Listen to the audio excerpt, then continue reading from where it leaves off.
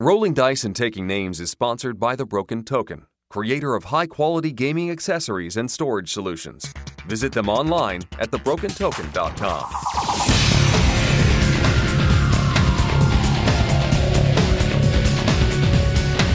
If you like legacy games such as Risk Legacy and Pandemic Legacy, then you're really going to enjoy this episode of Rolling Dice and Taking Names.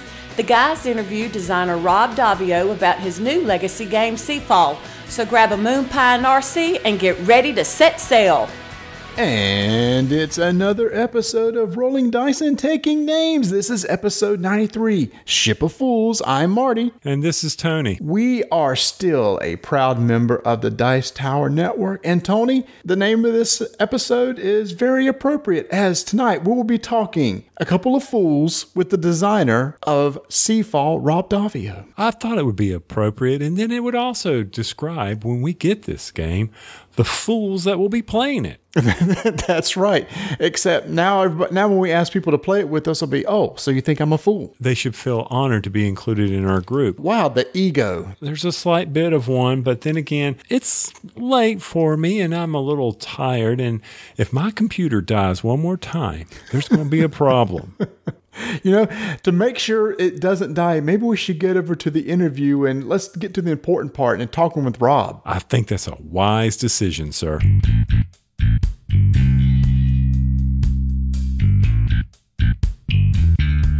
Over at The Broken Token, you've heard us talk about their new collector's edition as well as their new box for Splendor. But be sure to check out all their other great inserts that you may have for some of those games on the shelf that, you know what, they need some love, or they could probably help you get them off the shelf a lot easier if they just had an insert. Also, be sure to take part in their poll where you can maybe select the next game that they will be producing an insert for. Once again, be sure to go check out all the stuff that The Broken Token has to offer you at thebrokentoken.com.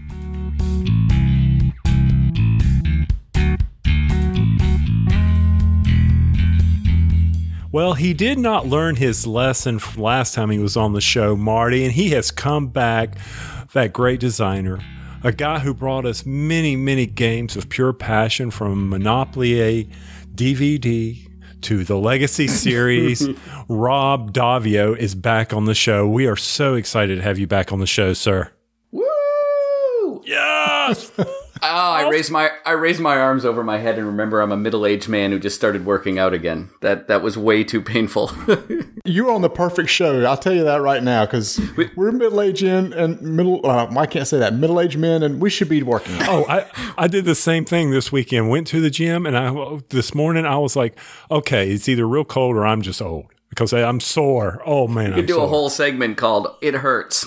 Why does this hurt? What did I do to make this hurt? Like, I don't even know why one shoulder hurts. This didn't used to hurt. Yeah. Yeah, you're not kidding about that. And we are glad that you're on the show with us, because now all the old jokes, you understand them. You can appreciate it. That's right. You're on the old man show now, so we can all sympathize with each other. Anyway, but I will say one thing, Rob, I wanted to point out. Saw a picture on Twitter that you posted. That was some gorgeous steak you had. Gorgeous. Oh, yeah. No, cooking's my main hobby. I can cook, and I got that steak just perfect. It was a reverse sear, for those of you who want the technique. I do. If you want a steak to be medium rare in the middle, you want it to be like 130 degrees, maybe 135, 125. So if you just throw that in a pan, the outside's going to get nice and brown and crispy, which is great, but you need to get that middle to get up to 130 degrees. So you'll have that band of like from nice crust to gray to, brown to pink to like what you're looking for in the middle. And it's very hard to do it. That's a regular sear. What I do is I take a steak and I put it in a very low oven, like 250 degrees for about half an hour. Just keep flipping it over. You can put garlic on it. You can put butter on it. You can put herbs. You put some salt and pepper until the steak itself is about 125 degrees. It's basically rare at that point. And it looks a little ghastly because the outside is sort of like a light gray. And then during the last couple minutes, you get a pan blisteringly hot. And then you just do the final sear on the outside. You do a crust. So what happens is you got that nice brown crust on the outside. And then it's just pink from wall to wall on the inside because it's been slowly brought up to temperature rather than blistering. What kind of steak was it? That was filet mignon, which I know a lot of steak people will be, I'm sacrificing flavor for tenderness. But my daughter is a teenager and she just started eating red meat. She started eating hamburgers. She's like, wow, this is good. Why haven't I been eating this my whole life? So what I wanted for her first steak was something that didn't have a lot of chew to it. So if she didn't like it, it wasn't going to be chewing on it for like 5 minutes. If they've followed Rolling Dice and Taking Names at all, they've known that we kind of post, well, on Instagram, we post food pictures, and somebody posted somebody picking strawberries this weekend on a Twitter account by accident. I don't know how that happened, Marty, but that's okay. We enjoy our food. Which one of you criticized my knife skills a couple months ago? Wasn't that one of you? I was cutting shallots. And I thought it was one of the two of you. It was not me, for sure. It was not because I wouldn't me. know what to criticize. Okay. I can't cut anything. I'm still learning how to cut stuff. I thought it was one of the two of you, but I remember I put something up on Twitter. I was making pasta from scratch, and I had diced some shallots and had been a little sloppy with them. Someone's like, we got to talk about your knife skills, Rob. Those look a little different sizes. And I was like, oh, it's on. The only thing that I had fun with you on was when you took a picture from Fenway Park. Oh, yeah. Yeah, was that a couple weeks ago, that one? Yep. What were you doing at Fenway? What do you think he was doing at Fenway? I know he's watching a ball game, but what game was it? Fill me in here. I don't follow that. It was Tampa Bay versus Boston. I grew up in Maine, and I went to college in Boston, and I live in Massachusetts, so all of my sports teams are Boston teams. Which is funny, because I still think of them all as the lovable losers that everyone makes fun of, and that obviously has not been the case for 15 years. So it was an afternoon game, and I was with J.R. Honeycutt, who was my developer on Seafall, and we're working together on another project, a Chronicles project for Artana. And he was in the Boston area, and he's a big baseball fan. He has season tickets to the Rangers. He had never been to Fenway. And I'm like, look, it's a day game. You're in Boston. This is foolish. Let's go watch a game.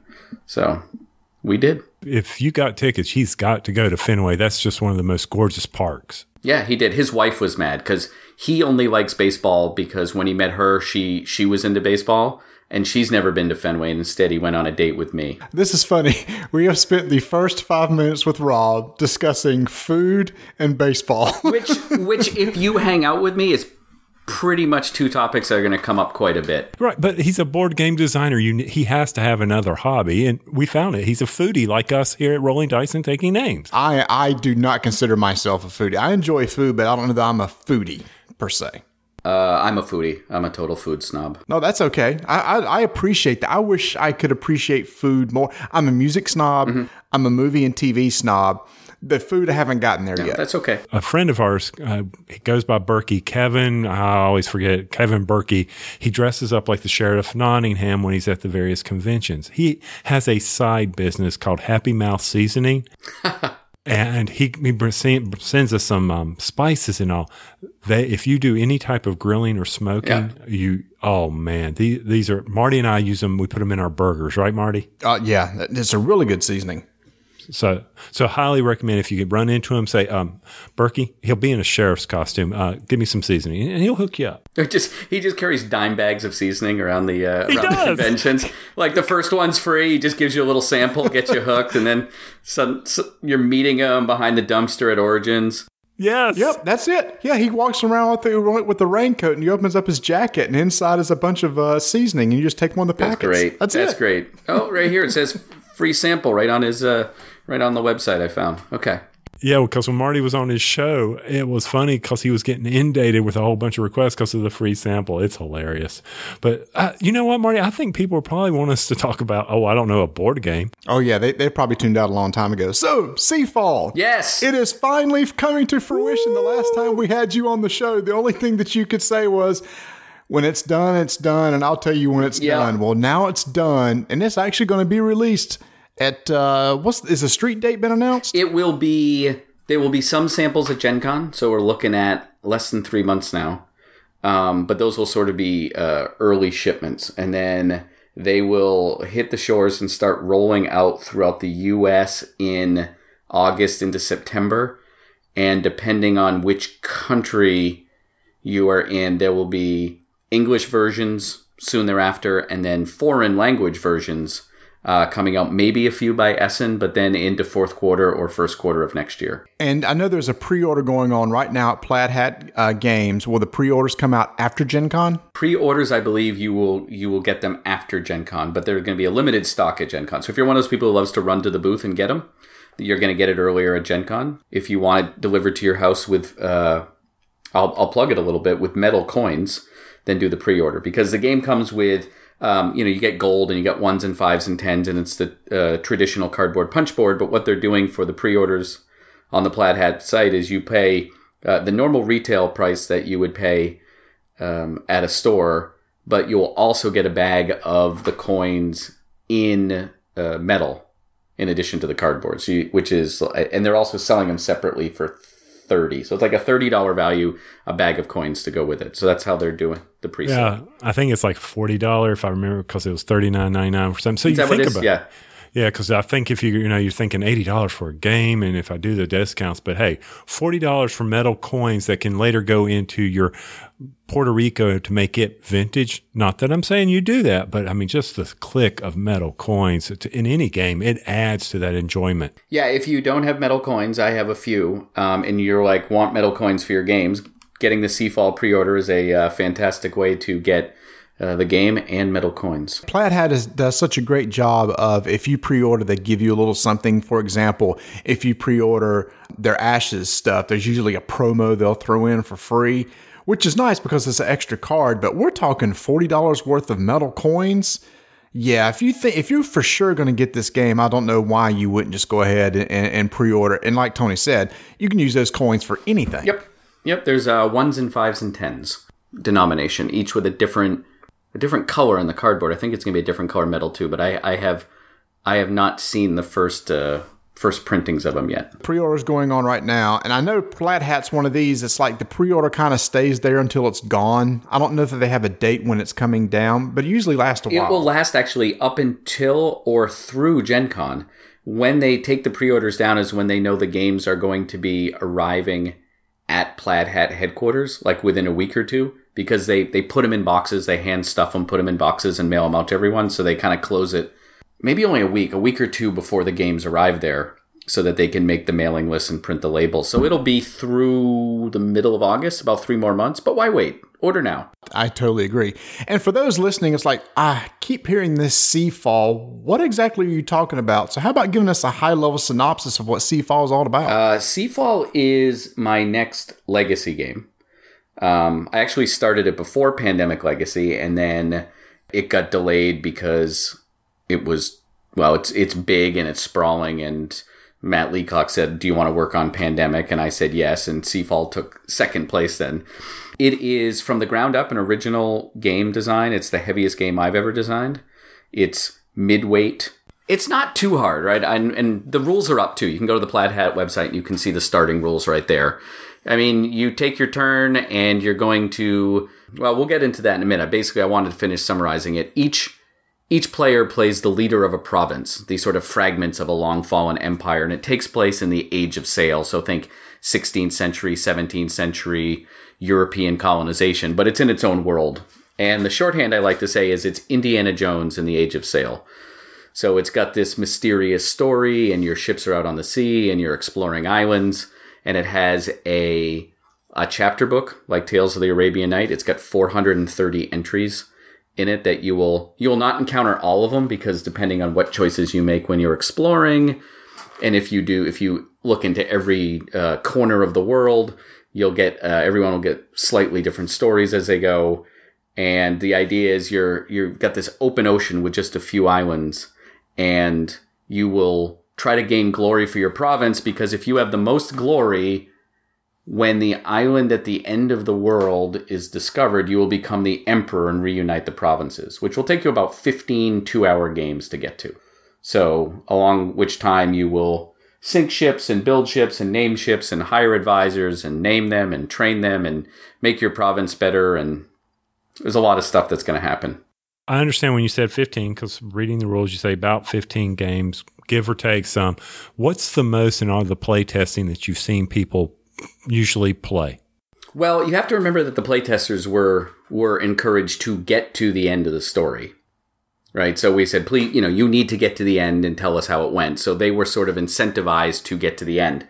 But it was 17 or 18 games maybe would be the longer end. The way the game works is there are historical milestones that go out at the beginning of each game.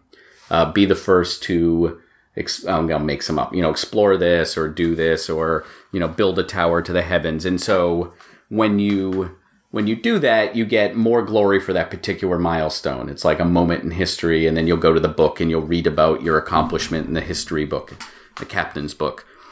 Some of the milestones say right on them, unlock. And when you get to that, you're going to unlock another box, another treasure chest, and integrate whatever's in there into the world. So you can see, like, okay, if I do this one, we're going to get some more goodies. That we're gonna get the next section of the story. So it is entirely in the player's control of how fast they want to go through those. You obviously will want to because you get points for it, you get glory for it. But it is entirely possible, and I've seen it in some games where people don't get a milestone the whole game. Like you raid me and you sink me, and then I get revenge and I sink you, and this sort of war breaks out where everyone's running around sinking each other and building up their guns. And then the game's over without anyone getting a milestone, and the game just like, okay, I'll just wait. You come back, and when you're ready to tell the story, we'll pick it up from here. And I think you just brought up a very important point that, we all know Pandemic Legacy, #1, BGG, everybody loves it. Some of us get to play it a second time. Why are you playing it a second time, Tony? Tell us. We're not going to go in there. That is for our spoiler Pandemic Legacy show, okay? Okay. Plain and simple. You could just say you messed up a rule, and you have to play it again. I did not mess up a rule. My play group did, and it's not my fault. Oh, your play group did. If you had a good time and you felt it was a fun game, then you didn't mess it up. You're absolutely right. We had an incredible time. And Rob, he messed it up. He messed it up big time. It's okay. It's fine. But moving forward, let's move forward. Let's sail to victory here. So what's the biggest thing Pandemic Legacy players need to know about Seafall when they say, oh, it's a legacy game and I just played this incredible, most audacious game? What do they need to be wary of besides it's not co-op? It's not a co-op. It's competitive. How cutthroat it is really up to the play groups. In the game, players can choose to raid each other a lot or raid each other not at all. And the game, it works with both directions. If you don't raid each other, it becomes more of a Euro game where you're engine building and kind of getting into a race to see who can get more glory from each other. But you never really go backwards. If you raid each other, you can steal things like treasures from other people's, treasure rooms and steal glory from them. Or sink their well, you can't sink their ships at the beginning. It's pretty obvious you're going to get to. You can see where the rules are going to go. I just don't let people do it game one because that's all they did. Right? They were just like, oh, we can sink each other? And then the game would be like 4 hours of nothing happening. So I'm like, there's a treaty. None one can sink each other. So you can sink each other to, or raid each other to steal goods or sink ships. And you can, make people afraid to leave their harbor or build these garrisons and these gun towers. And that works as well. It's just much more of a cutthroat, competitive, war-like nature. And each group can kind of set it. But what a group should know is it's competitive. It can be cutthroat at times if the group wants to. And the games last about twice as long. Like a Pandemic Legacy is about an hour long, and these are about 2 hours long. And you're right. I mean, reading the rule book to get ready for this, you said this is medium weight. I'm like, this rule book is heavy. I mean, wow. It's one of those things that's it's tricky to write because being a legacy game, I have to like kind of be vague about things and say like, explain rules. So when you get later rules, the earlier rules still make sense. So in some ways, it is a bit more dense than it appears to be. What you do on a turn is you basically decide which one of 4 guilds you're going to hire. You're either going to use your soldiers to raid, your explorers to explore, your builders to build either ships or buildings, or your merchants to buy or sell goods. And then you pick the actions that they can do, and you do them. That's kind of the basic thing. So on your turn, you're going to do 2 actions, but you're limited to within a guild. Okay, I'm going to do the merchants, I'm going to sail, and then buy goods. And it's very easy to get your head around what to do, where the game rewards people is sort of optimizing the system, being 1 turn ahead of everyone else, not wasting your actions, being in the right place at the right time. Yeah, I'm actually looking at the rule book right now, and Tony, I saw that too. It's like, wow, there's a lot going on here, but a lot of it's set up and explaining the components. And this game has a lot of components compared to Pandemic Legacy. Expect a lot more cards and components and everything. But on page 13 of the rule book, it's just what you said, Rob. It's 5 steps. Yeah. You hire an advisor, activate an advisor, the hire the guild, claim milestone, exhaust your active advisor. That is all a player's turn. And then you go through the next several pages explaining all this. And you said that, you skipped the first game of being able to raid ships and everything. See, I liked that. As I was reading, I thought, this is kind of cool. You're playing a new game. Instead of throwing every single rule at you that you can do on your first game, the first game just kind of eases you into it. So you can't raid. I believe you can't research. Correct. There was a couple of things that just like, okay, we see this is coming, but our first game, we can't do it. So it kind of makes the first game, okay, I see how the mechanics work. And then, as you said, all right, now we start applying the stickers. Just like if you play a Pandemic Legacy, in the rule book, there's places where you can apply stickers where the rules are being changed. Well, it's obvious that written that way here in this rule book too, because there's spots for like Rule 9, Rule 10, Rule 11. And so the rules will change over time, just like Legacy. So I actually appreciated the fact that it kind of like, if it's a medium weight game, that first game will probably feel a little bit lighter, and then it just kind of builds upon that. Yeah, in Seafall, there's a prologue, which does exactly that. There is nothing you can do in that game that will permanently help or hurt you for the campaign, right? Your ships can sink, you can have a disaster of a game, or you can get everything right away, but it lets you figure out the system for exploring. Oh, wow, I just sank. I guess I needed to, that number was too high. I shouldn't do that. You can make the islanders mad with your enmity tokens. You can do everything wrong. And then at the end of the prologue, you'll be like, okay, I get it now. And then when you start game 1, you have some experience of what to do.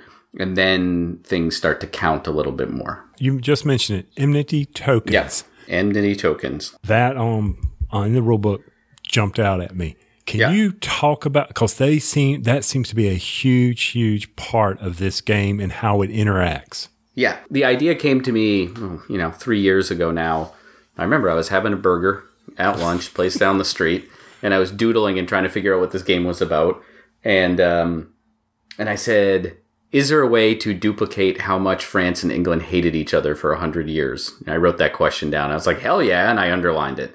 And I didn't know how to do that. And what it eventually turned into was this enmity system, which does a couple things. Another thing to either warn people about or they can look forward to is Seafall contains a lot of big words. At some point, I'm like, I've got appellation, I've got enmity. There's a couple others where I'm like, oh my goodness, this is the best word, and it just sounds like I fell into a thesaurus. So anyway, enmity tokens. Every province at the beginning of the game gets 8. And what those are is every time you do something where you're a jerk, you have to pay at least 1 and possibly more to the person that you were a jerk to. Now, that could be an island. You could ruffle the natives, either deliberately or accidentally through sort of stomping on their sacred grounds. Although it won't be an accident. You'll usually make a choice where you might have to pay some enmity. But raiding is always a definite thing. If I am going to raid a spot on an island, if there's a good there, if they are selling some iron and I say, retail is for suckers, and I send my ship in and I raid it, I know in return I'm going to leave an enmity token. And what that means is there's a couple things. One, you only get 8 of them. So after you've used all 8 in a game, unless you have an advisor or power that lets you get them back, you can't do any more bad things. Like that sort of, those options go away.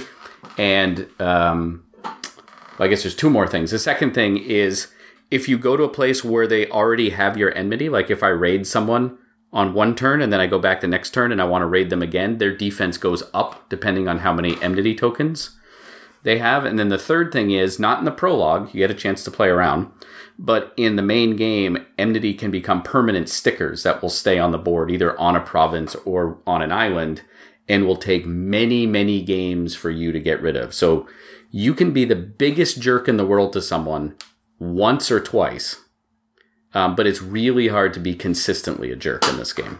Well, that's good. I actually read, I believe, in the rules where if you run out of tokens, that you can't take an action that requires Yes. it. You can't consciously do it. So if I have no enmity tokens, I can't go raid. Like, I just don't have any enmity to give. Now, if I do something and I'm exploring and I make a decision and then I'm in that chapter book and the chapter book says, hey, you owe some enmity.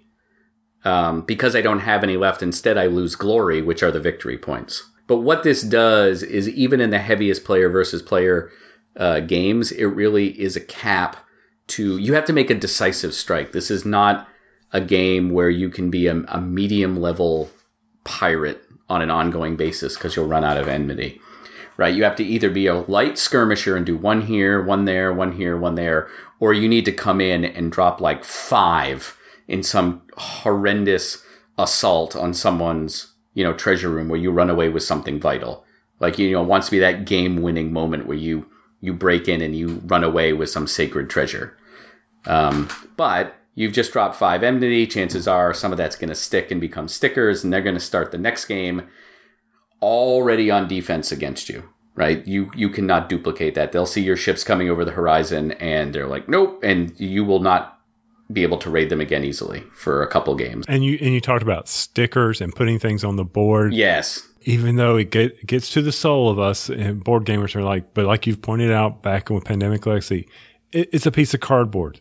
You can put stickers all over this place. This is going to be so much fun. Yeah, well, actually, in this game, a lot of the board starts empty. So a lot of people with Risk, especially with Risk, and a little bit with Pandemic, talk about this legacy idea of being destruction, right? Because ripping up cards, which was always it happens rarely, but carries gets a lot of attention.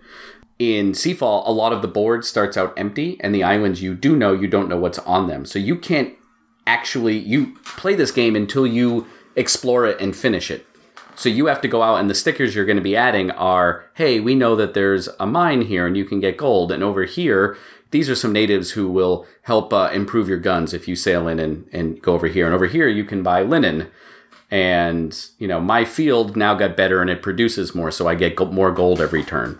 So you are building up from, if you think of it like if you think of Europe, in 1492, at the beginning of the European age of exploration and colonization, it looks very different than it did 150 years later in terms of colonies and, achievements and ships and how far it can go. And this game tries to duplicate some of that progression in terms of provinces building in strength. Yeah, so as you go out and explore, you find the islands, you determine the types of resources they have. So there's a resource mechanic to it, that you collect resources, you come back and bank those resources.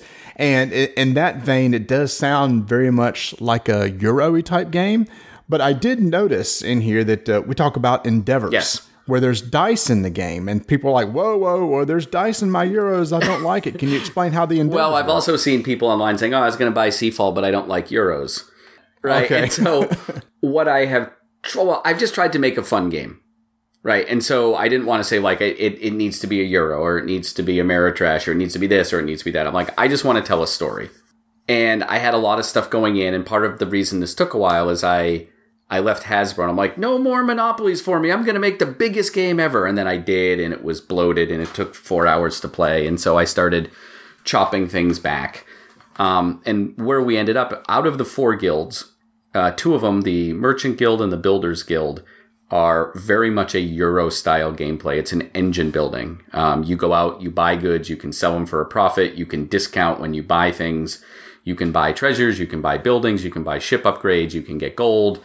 There is no luck involved, and you can build and merchant your way to victory by getting glory by doing this.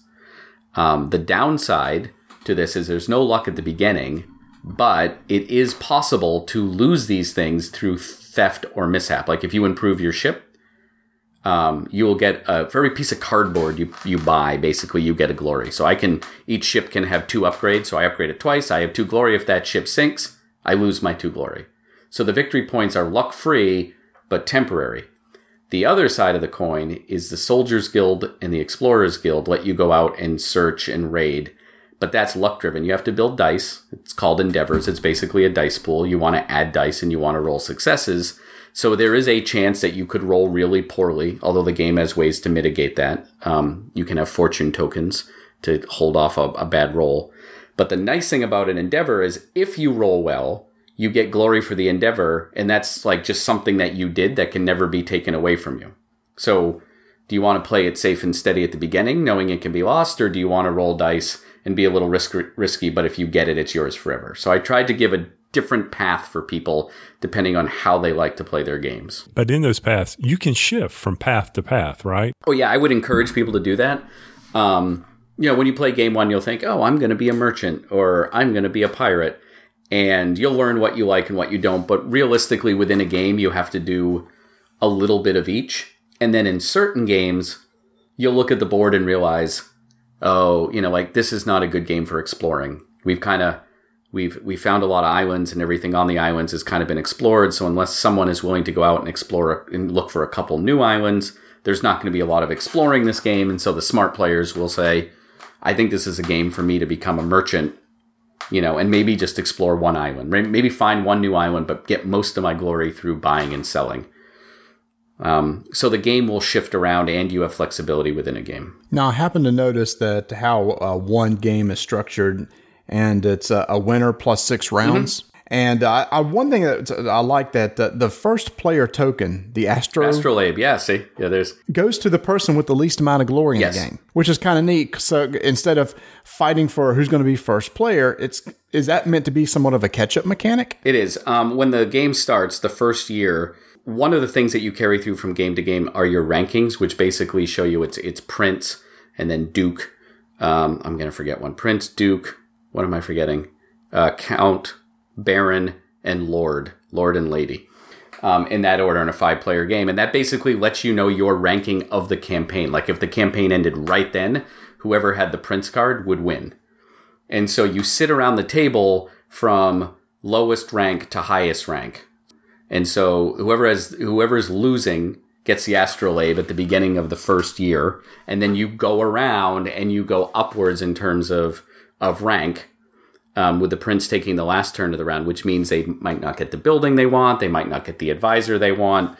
And then at the end of a year, you look at who's losing that particular game and you shift it over there to that person. And these are all little ways of trying to balance it, because unlike the other 2 Legacy games I've done, like if I pick the Green Province at the beginning of game 1, I am the Green Province for 15 games. And so there had to be all these balances so that if I started winning, I didn't run away with it.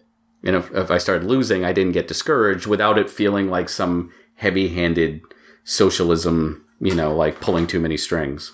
Along with that, now, we're jumping all over the place, but that's just how we teach games here, but that's okay. He ain't kidding either. No, it's not. Which is why he's having to play Pandemic Legacy again, but go ahead. I'm fine, whatever. So anyway, the advisors. That was step 1, by the way, which you've already jumped past, Marty, but the advisors, you get to keep one at the end of the game. So are you limited by your gold, other than you can buy as many advisors? And the important part of advisors is they give you bonuses. So and you can level up advisors. Is that correct? Yeah. So you just kind of talked about a lot of things there. An advisor, there's a little advisor market, and there's 5 of them. It's called a forum, that are for sale, and you can buy them with gold or with another currency called reputation. And when you buy an advisor, they go into your council room, and once per year for a turn, you can take them out and they will give you a boost with whatever you're doing. They might let you buy more goods or get a discount for building or add extra dice if you're raiding, or lots of other interesting things. And then at the end of your turn, they go back to your council room, but face down until the winter. I always joke that they're European. They work like one month and then take the rest of the year off. Oh, I would do it if I had a chance. Oh, I would too. I always say it for the laugh. So you would, you could buy as many as you like. Realistically, you'll need, you don't have to buy any, but you'll be very inefficient. But the game lasts about 2.5 years, and you get them, so you need 6, maybe give or take, depending on what you're doing. Or if you buy one and then realize, that was dumb, I don't need them, you might, buy a different person. And then at the end of the game, everyone gets to keep one advisor. So at the start of the next game, you've got one person on turn 1 without spending any money, that you can sort of like, I'm going to keep this explorer because next game, first thing out, I want to explore that new island that we found, or I want to explore the top of that mountain because I think I'll have the dice to get there next game. and you get to name them. And to your point, you get to train them. So someone might give you 1 extra die in game 1, and then at the end of the game you train them, and then they give you 2 extra dice in game 2, and then they might give you 4 extra dice by game 4. And so that number, which was very unreachable in game 1, your ship's gotten better, your advisors have gotten better. Suddenly you realize that you have the dice needed to get up to the top of that mountain and see what's there. Now, you bring up the point about the end of the game, you're naming people and everything. And one of the concerns with a lot of legacy games is like, I need to find the same group to play with over and over again. Yeah. And I think anybody that's played any legacy games knows that probably the best way to experience the game is play it every single game with the same group so you can kind of have the same experience together. But you do have rules in the book about if somebody has to jump in or leave, you can do that if needed. Oh, yeah. Yeah, basically it says, someone can't make it for whatever reason. There's 4 players and someone has to work late, or the kid gets sick, or they just, don't want to show up or whatever. You can play the game without them, and there's a way when they come back in the next game or 2 games later to kind of catch them up, right? Your province fell into civil disarray, but now that you're back in it, you get this bonus, and you can do that, and then you're off and running, and you're caught back up. It's funny. Any cards that they hold from game to game, like say an advisor, can be rated in the games that they're not there. Their ships will just sit in their harbor and play defense, but the players who are there could go in like, hey, I want that advisor. I'm going to go raid it because Tony's not here and, he should have showed up. And I really left that in the group's hands because I didn't want to say whether you could or you couldn't have people game the system, because if your friend honestly at the last minute has a meeting and they can't make it, don't raid them. But if this is the 3rd time in as many weeks that they cancel at the last minute, steal their stuff, right? I wanted to leave it up to the players in the situation to see what to do there. Well, Tony can't be here because he either has like a movie night or he's playing basketball, or something. So yeah, this is definitely the Tony rule right here. Yeah. Hey, okay, whatever. Truth hurts. Yeah, it does hurt, but that is so neat that you can do that. So I don't want to stop talking about the game, but I need to summarize because I'll lose track here. So first off, I got some dice rolling I can do. Yep. I can attack people's stuff. Yes. I can be a jerk to the islands that are out there by raiding them, but they may come back and haunt me and bite me in the butt.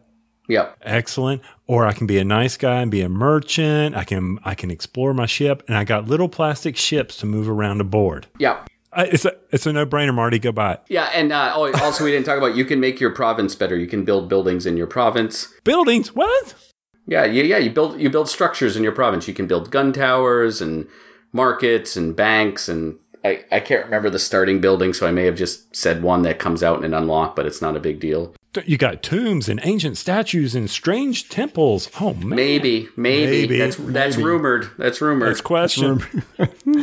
Yeah, so we got to play this game 2 years ago at BGG Con, and granted, I'm sure it's been through a lot, but it's hard to remember exactly all that we did, but it was a lot of the same aspects where I remember being able to build buildings in your arbor and everything like that, and you went out and explored and the resources and everything. I'm sure a lot of it's changed, but kind of over the past couple of years, the basic game, that part of the exploring and raiding everything, I guess really hasn't changed. No, the basic idea of what I wanted people to do has remained largely the same for the past couple of years. What I just did was I kept going through game design 101, almost embarrassingly, like, can I make this simpler? Can I make this simpler? And every time I made it simpler, it didn't make it worse. It just made it easier to understand and the game shorter. Right. And I kept thinking, no, that's going to ruin it. And then I would get frustrated and replace some elaborate mechanism and subsystem with something really easy. And everyone's like, oh, that's much better. And so working with Matt Leacock on Pandemic, I mean, that guy designs tightly designed games, and we questioned every single thing that was in there. Not that we got every single thing right, but we questioned everything. And so when I applied that same thought to Seafall, it just sort of collapsed back down. So yeah, a lot of what you were doing before is exactly the same thing now, but just faster and more elegant. So Marty, what I remember from that playthrough we did 2 years ago was Rob sitting in the corner thinking, these guys are idiots. They're going out there and attacking, and they're going to lose their ships. And sure enough, we went out there and we lost our ships. That was great. Well, now that's why there's a prologue. right? Because I'd always see someone in game one go, so I can just attack, and I want to be like, well, yeah, but you don't really have enough dice, and you haven't bought an advisor, and you haven't upgraded your guns. I mean, like, you're sort of just a guy in a rowboat with a stick shouting, and they would sink, and then they would get very upset, like, oh, I've lost this game, and I'm going to lose the campaign. So the prologue is there for you to really see how that doesn't work well. Now, if I remember correctly, Tony, wasn't Rodney playing that with us? I was fixing to say that's the Rodney Smith rule. This is the Rodney rule. Stop attacking on the first turn. Jeez, dude, come on. I forgot. Yeah, he was there. I remember. Well, yeah. I mean, he was also there for Chronicles, which we'll mention later. Yeah. Do you have a Rodney rule from Chronicles 2? Because he needs one for that one also. Yeah, we redid that game entirely after BGG just because of Rodney. We're like, oh my gosh, we can't make this come. I feel bad even saying this in jest. He's going to be doing the Watch It Played stuff for Seafall, so he's going to love it. Everything's going to be great. No, that's okay. But if you go print out the rule book, don't sit there and think, oh my gosh, this thing is long. It flows so well. It's a quick, easy to follow, and I don't think I can screw it up much. Oh my gosh. That is the curse of death, right? Kiss of death right there. There we go. You got a prologue. It steps you through it. Yeah. Oh, I'll be all over the prologue multiple times. I'll probably even play it by myself. I mean, leader cards, reference cards, stickers. Oh, this is going to be so much fun. Now, we do have a few Seafall questions that were asked from our guild on BGG. We'd asked, hey, Rob's going to come on. You got any questions? And there were some Seafall specific ones. One of them was, why is Kevin Wilson listed only as an initial developer? Well, because he developed it initially. Okay, good answer. Moving on. No. Kevin and I left Hasbro and he left Fantasy Flight at roughly the same time. And we were both trying to build a business and work on games. And I drove Seafall into a ditch probably about 2 years ago right now. And I reached out to Kevin and I said, hey, man, I'm stuck. Can you give me a hand? Can you help me develop it? And he was working on stuff and I was working on stuff. He's like, yeah, I can do it for a couple months. And then after that, I got some other projects I'm going to have to get back to. So from about May through August of 2014, he was the one who helped me get rid of some subsystems and kind of clean it out and really sort of got me back on track. And then he's like, well, but I got to get back to these projects I was working on. And I was paying him just, out of pocket, like a consulting fee. And I'm like, that's good because I'm in startup mode and, my budget's running out. And so it was just a initial development. And, I wanted to make sure he was recognized for that. There's the long and short of it. It was professional consulting because he's worked on such big games before. I'm like, he's not going to get scared. Right. Yeah. So this is a very interesting one from the guild. What game would you recommend to bring people into before they step into Seafall? If you're building a gamer group to launch them into Seafall, what would be, besides your prologue, what would be a good introductory game for that group? I think the correct answer is Merchants and Marauders. And the reason I'm being hesitant is I've actually never played it. I stupidly thought when I was starting it, I don't want to be influenced by anything else. I want to make my own game. I don't do that anymore. If I'm making a game in a genre, I go play, a half dozen games that all are in that genre. I've had people say, oh, it's like Merchants and Marauders, but in Seafall, the combat is simpler. But it gives you the same idea of moving ships around and managing your turns and thinking of movement and island and picking up and delivering. And I think it's got it's a cousin to it, or Seafall's a cousin to it. It's a fantastic question, and I will come up with an answer that's better than this, but not while we're here talking, but at 4 a.m. or something. I'll go, oh, I know what it was. Well, you're welcome to visit the Rolling Dice and Taking Names Guild, and you can post that response right there. Hint, hint. Yeah, if I do think of one, I will definitely do so. How did this game end up with Plaid Hat Games? Well, it was always going to be with them in some way. When I was leaving Hasbro, I know Colby as a friend. And I said, look, man, I don't want to be in a booth opposite you at Gen Con. That seems silly. But if I just had a traditional designer royalty, I know this thing's going to take me a long time. It's not going to be worth it to me to do it. So I feel like I need to kind of publish it myself. And so at the time, we came up with kind of an unusual co-publishing venture that I was going to be doing certain things, but I was going to use him to do some of the fulfillment and the logistics and things that I at the time knew nothing about. And it was always going to be a bit of a partnership between my company and his, and I was going to try to raise the money. And then what happened was about a year ago, a little more, when Pandemic Legacy pre-orders were coming in, and we were seeing the numbers for the not necessarily the pre-orders, like the sales projections from different countries. And my company does make a game now called Fun Employed. So I have done logistics and shipping and, credit and all of these things. Colby said, given your experience on Fun Employed, do you think you're really going to be able to produce and fund this if these numbers jump up to something even close to pandemic?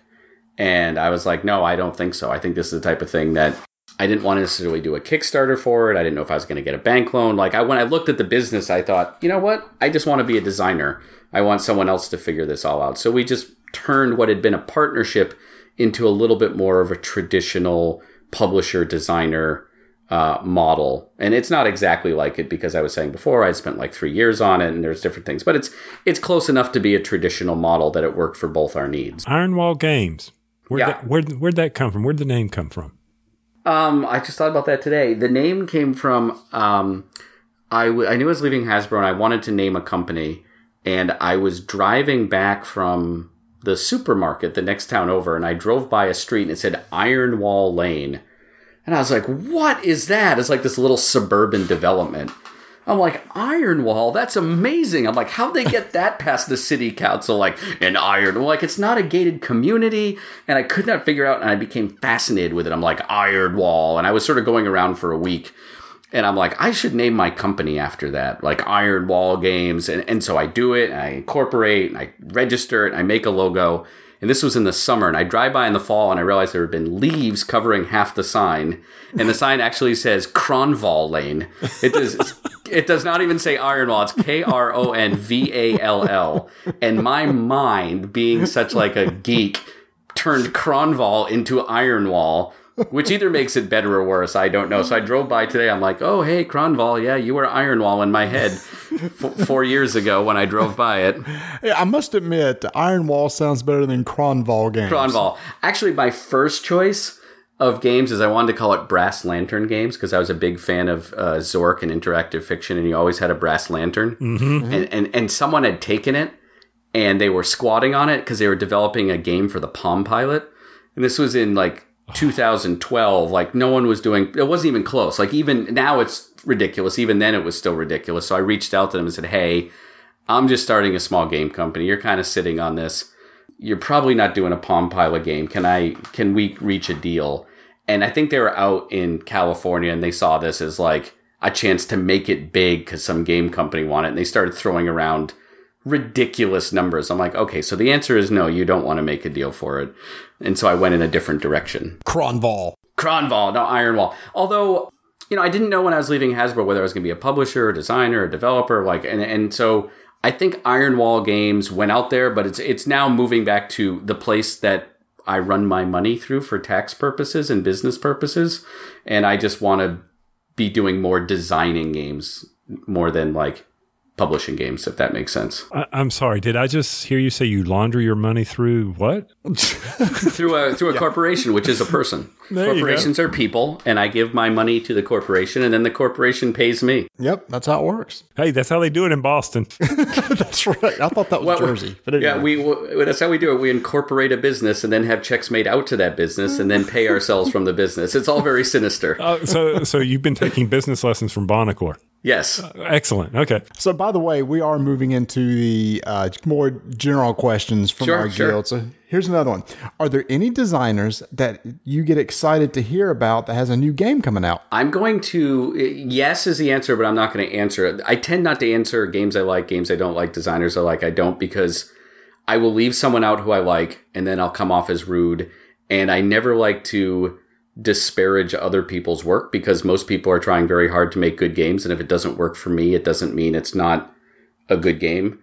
In general, I like games that tell stories, because I like to play games like the games I like to make. So I like games that are kind of adventure-y and like to tell stories.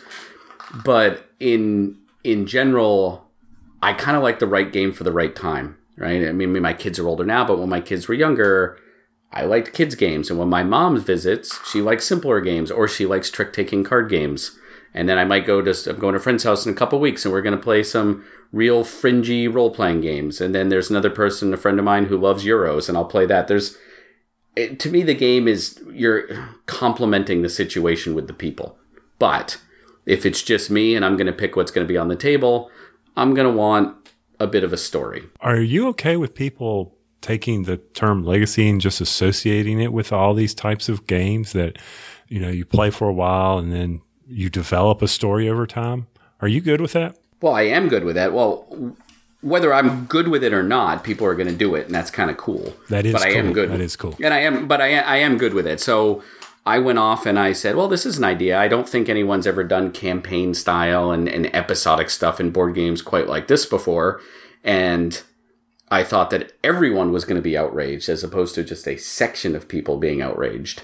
But I'm like, I really think this will be fun and I'll do it. And the fact that it's proven to be accepted by a number of people and people like it and other people are doing it just blows me away. And it's a tremendous compliment. And when I hear about it, I think, oh, wow, that's cool. I did something that another person that I respect liked enough to want to do something similar. And this kind of falls to another question. So as people start making games inspired by yours, would you rather they find terms for that style of gameplay? Or are you okay with them using the term legacy as kind of an industry standard? Well, it hasn't happened yet, so I don't know how I feel. Like in theory, I think, like I said before, well, that's neat. Someone's going to do something. I get to play one, right? I'll get to sit down and experience one from the other side.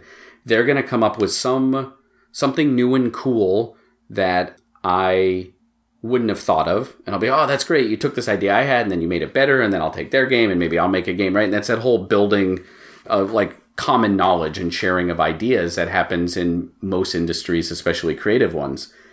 I guess a game could come out and call itself a legacy game and do things that, to me, I'm like, that's not a legacy game. That's a campaign game because you didn't make it permanent, or it'll be something where I'll feel like it doesn't fit my definition, and maybe at the time I will be off put by it, but it'll probably last about 4 minutes, and then I'll just kind of move on. I mean, what's a deck builder? What's a collectible card game versus a trading card game versus a living card game? It's like, okay, it's some sort of cards where you have a large section and you do a subsection, and then everyone does it differently.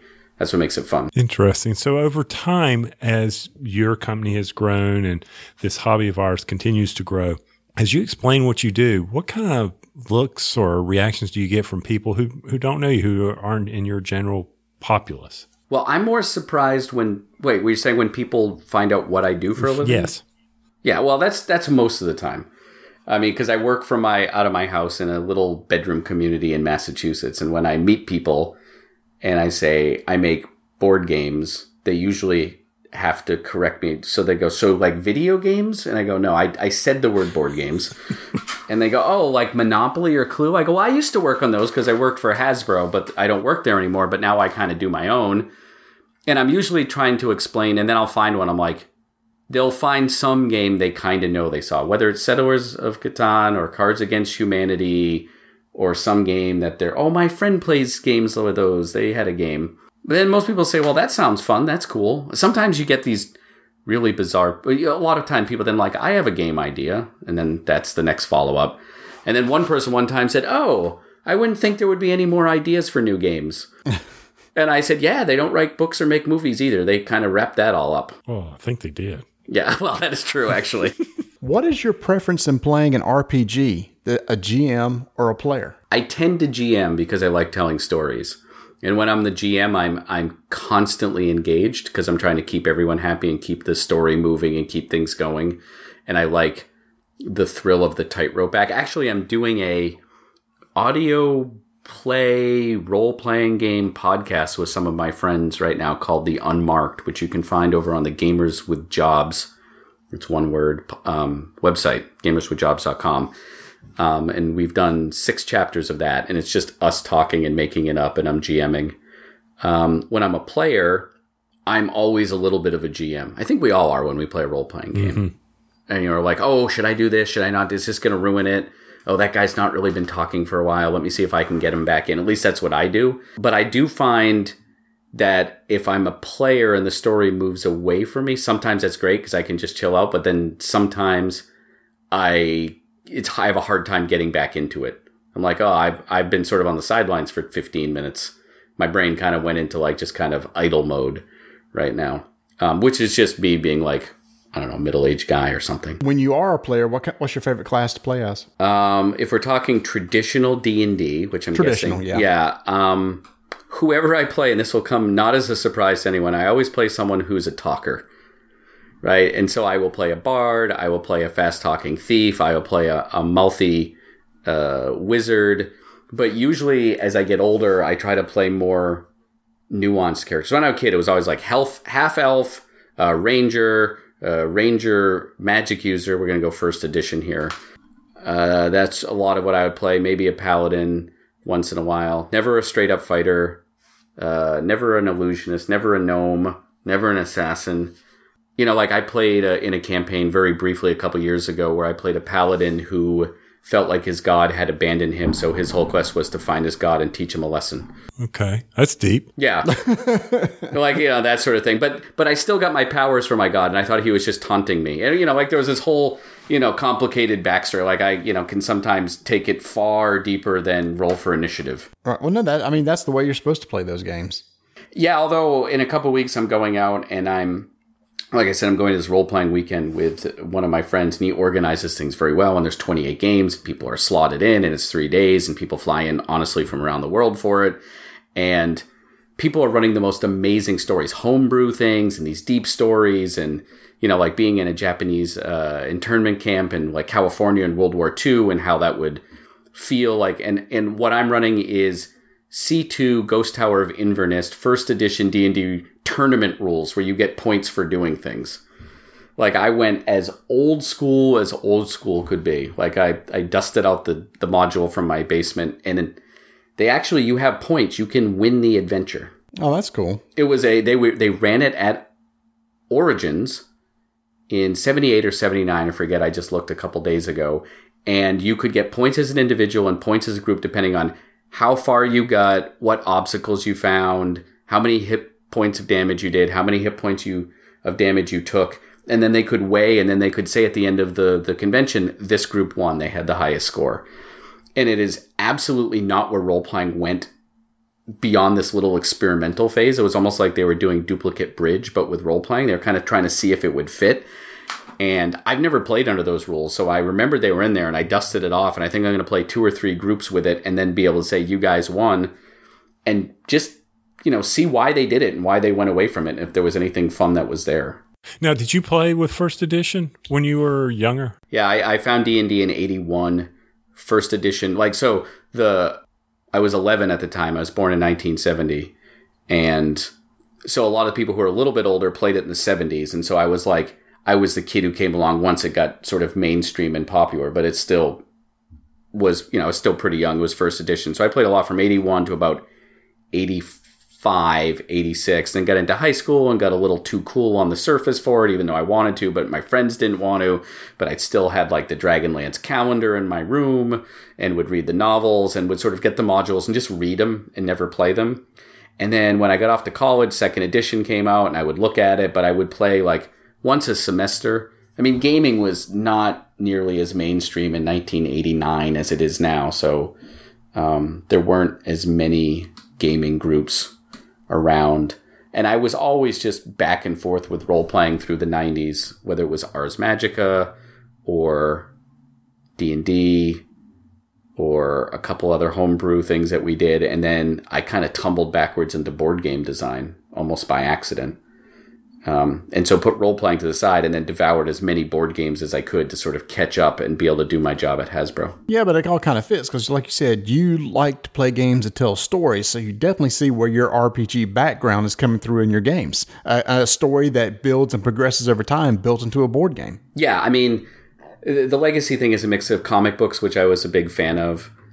Still am a fan of them. I just don't collect them actively. And episodic TV, like, you know, like Lost or something, or, you know, Daredevil these days, something has a beginning, middle, and end, and role-playing games, and even video games, which have a, you know, campaign mode, and taking all of these disparate components and putting them together and saying, these are all very satisfying ways to have entertainment and have gaming entertainment. How can they work in this board game medium? Now, there's just one last question here, which I believe may be trying to set us up, but it's really not going to work because it says, which is a better dessert, moon pies or beignets? Now, as the moon pie guys, I will say beignets are way better than moon pies. Yeah, beignets. Okay, that's an easy one.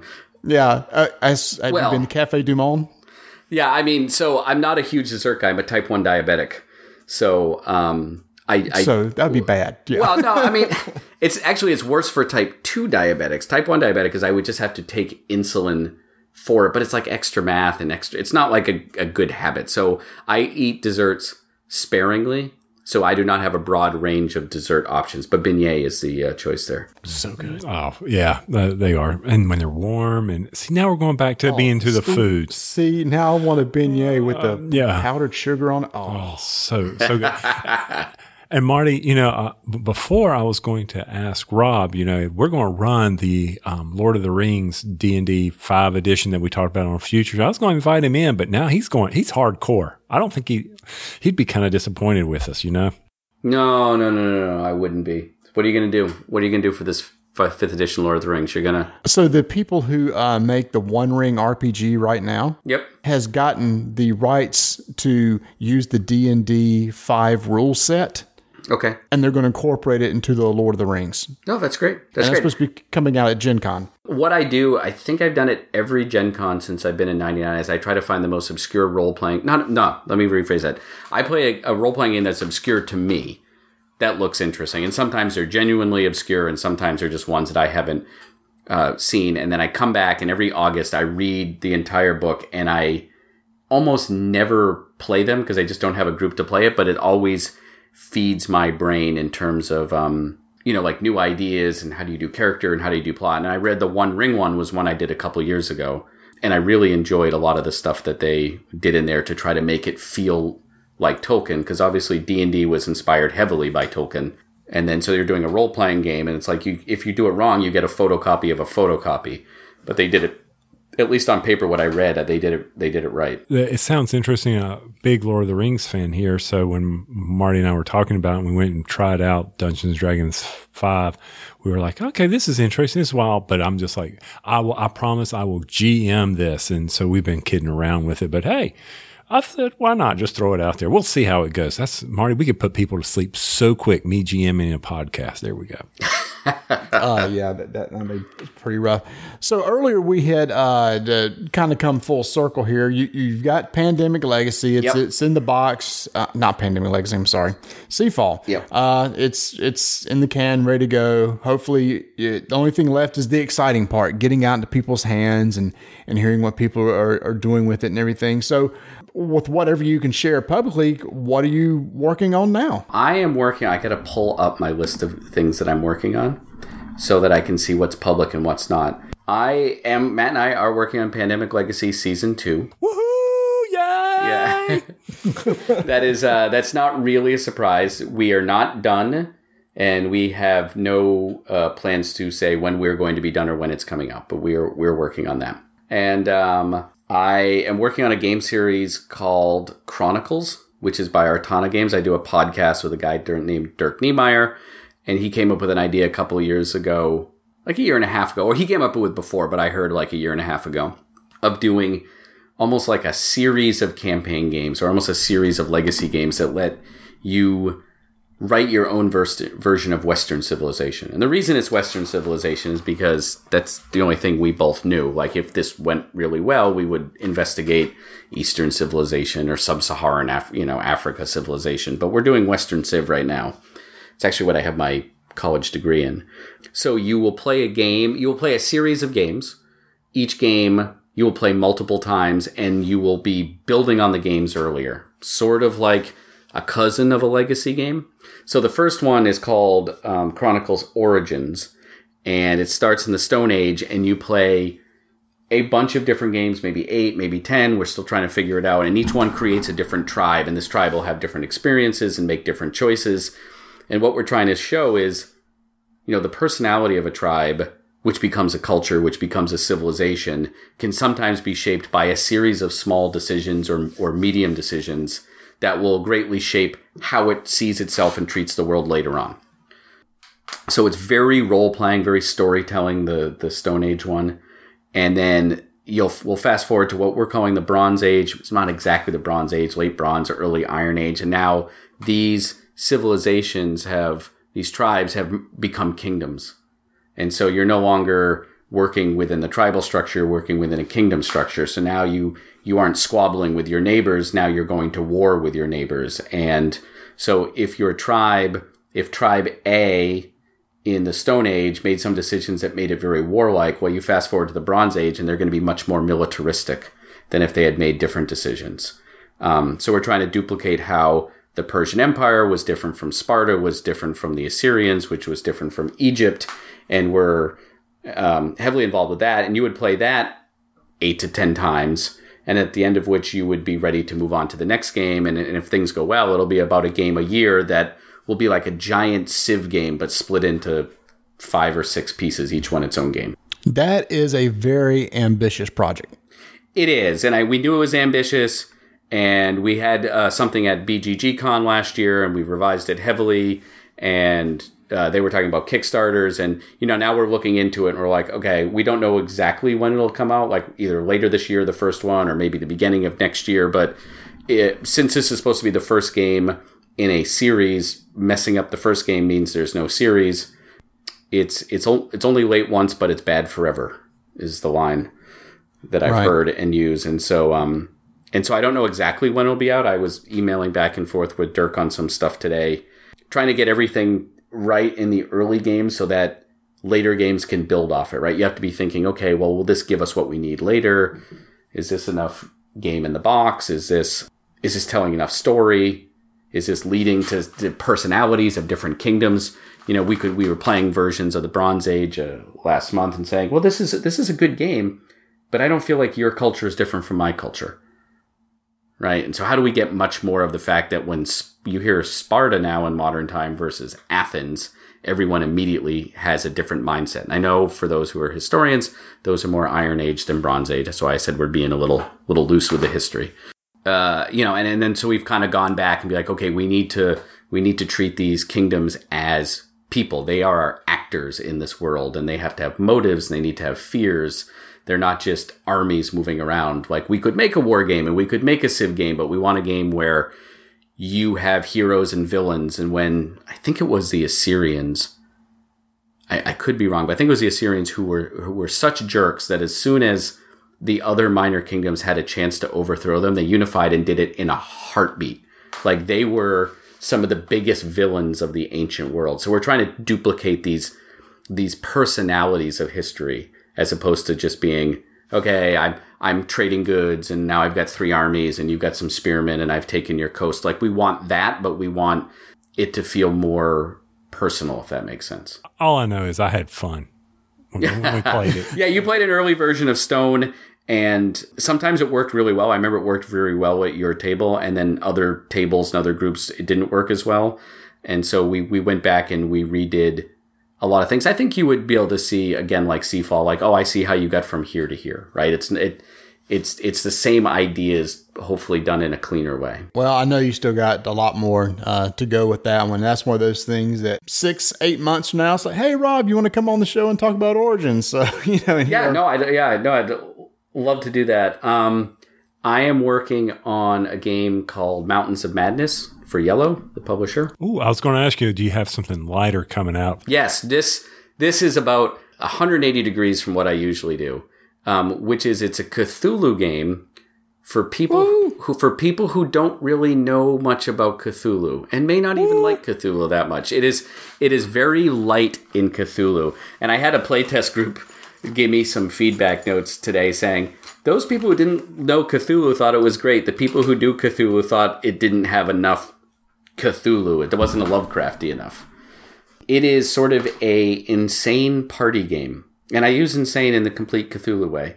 I always thought it was a shame that when you played a Lovecraft game or a Cthulhu game that only the characters got to go crazy. I said it would be a lot more fun if the players got to go crazy. Please don't be social deduction. Please don't be social deduction. It is not social deduction. Yes!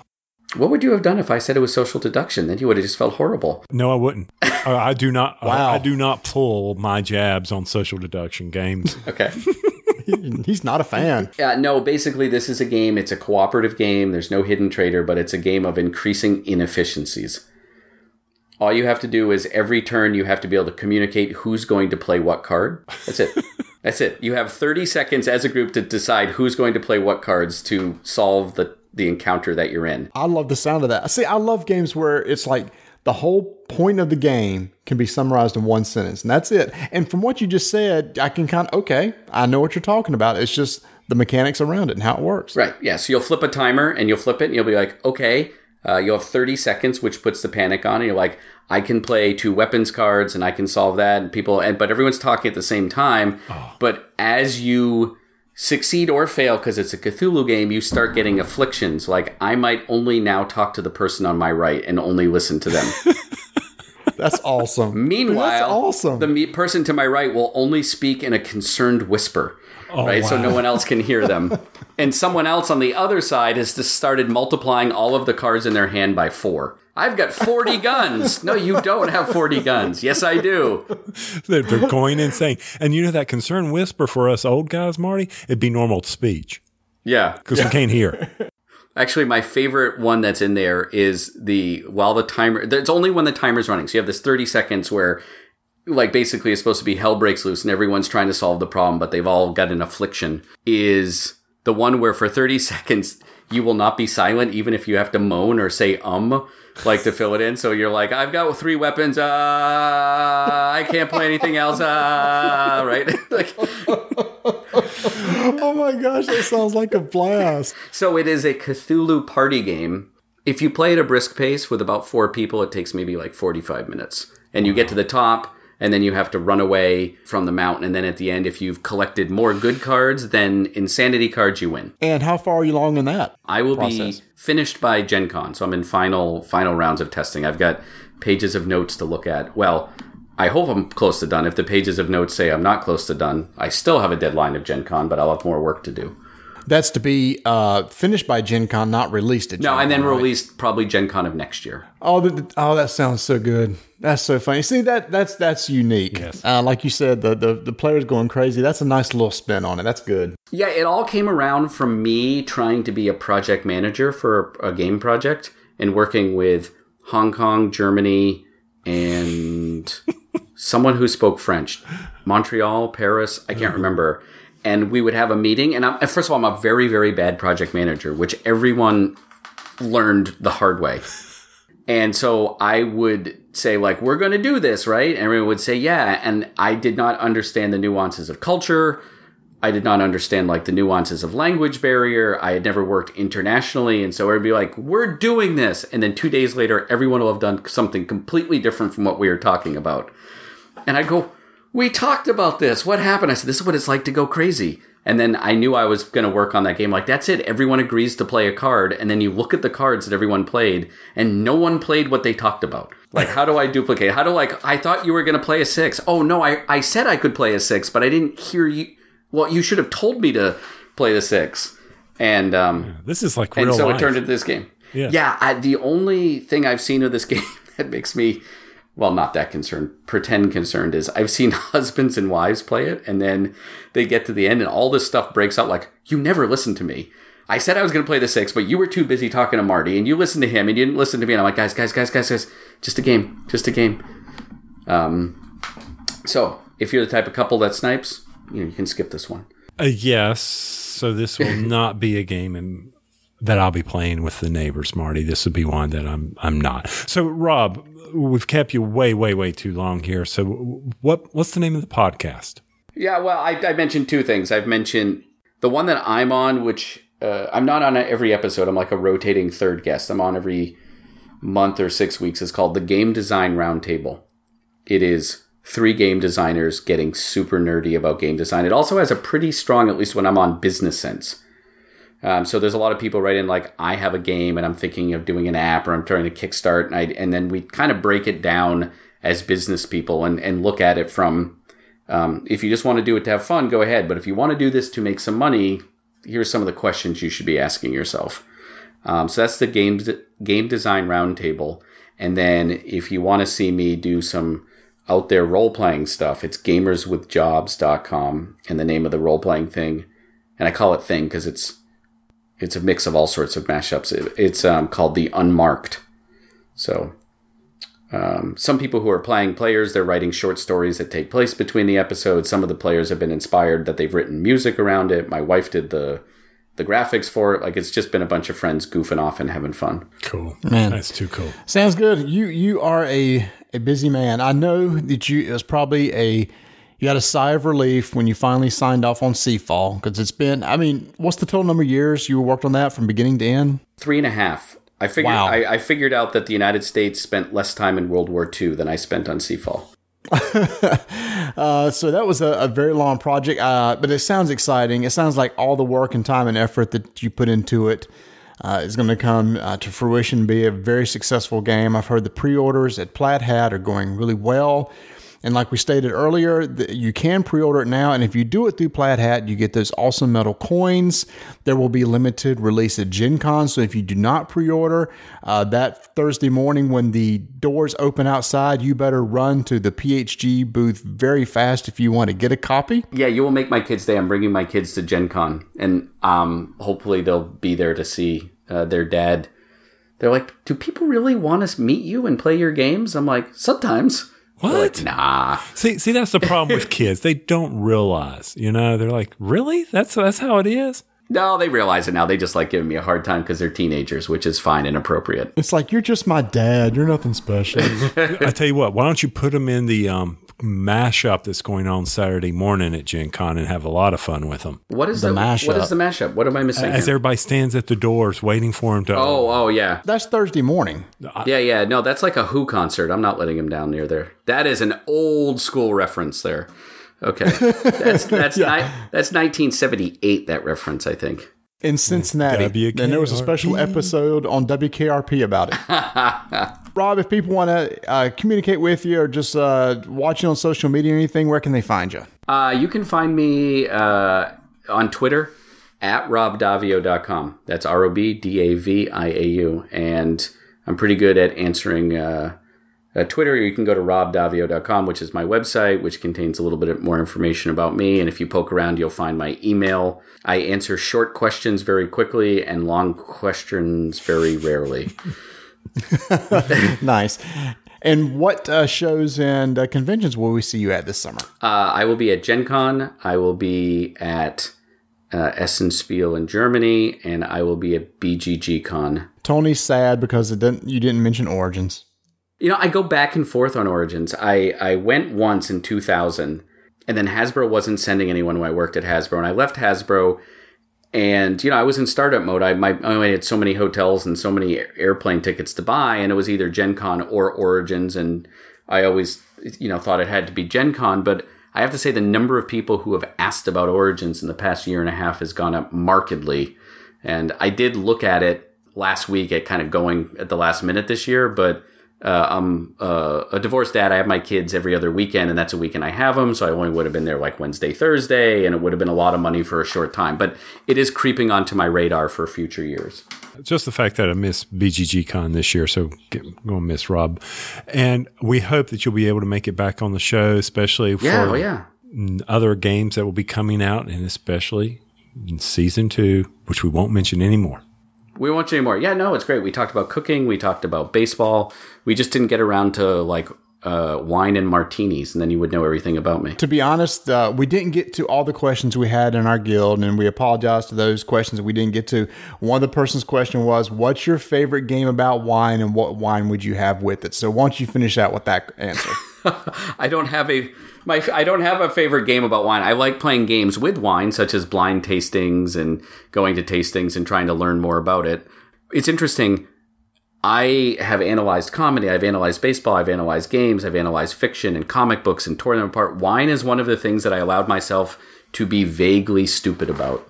And by that, I mean people are like, what's your favorite varietal? Or do you prefer this manufacturer over this one? And I can't even use the right word. It's been so long. And I'm like, you know what? I like a certain quality, and I know a little bit about what I like in wine, but I'm happy to just have people who know more pour me something good. There you go. So we covered all the bases and we got them all in tonight.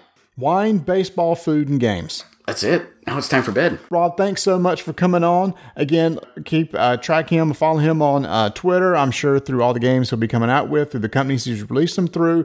Follow those companies, Play That Games, Artania, etc.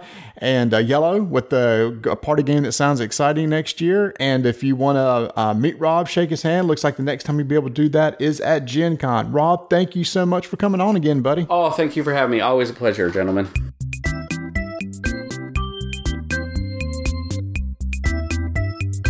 51st State from Portal Games has been shipped. To all the people who pre-ordered it, that's right, if you want to get your copy of Portal Games early, make sure to go check out their pre-order system. Right now they have Crazy Carts on pre-order and many more games coming down the pike later on this summer, such as Cry Havoc and First Martians. Go check it out at portalgames.pl.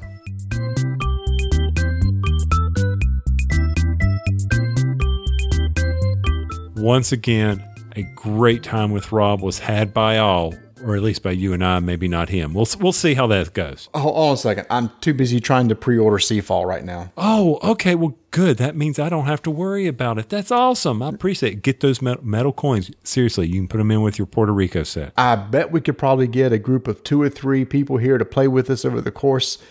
For us, it'll probably be the course of a year, I would think, probably once per month. Oh, yeah. I mean, the way the schedule works out, but it's well worth it. And the way I remember rules nowadays, it'll be like playing the prologue again and again.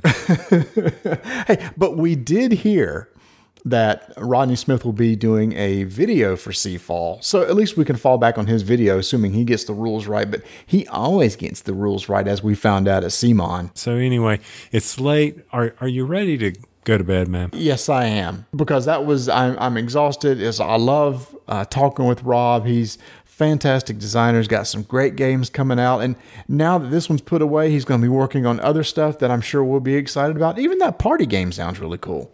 Oh, that's pretty exciting. You can only listen to the person to your right. That's pretty cool. I like that. It's almost kind of like the Tada game that we played at CMON Expo, where there's a little idiosyncrasies are going to be going on between the different people. I was thinking the same thing while he was talking about that. I was like, man, this sounds a lot like Tada.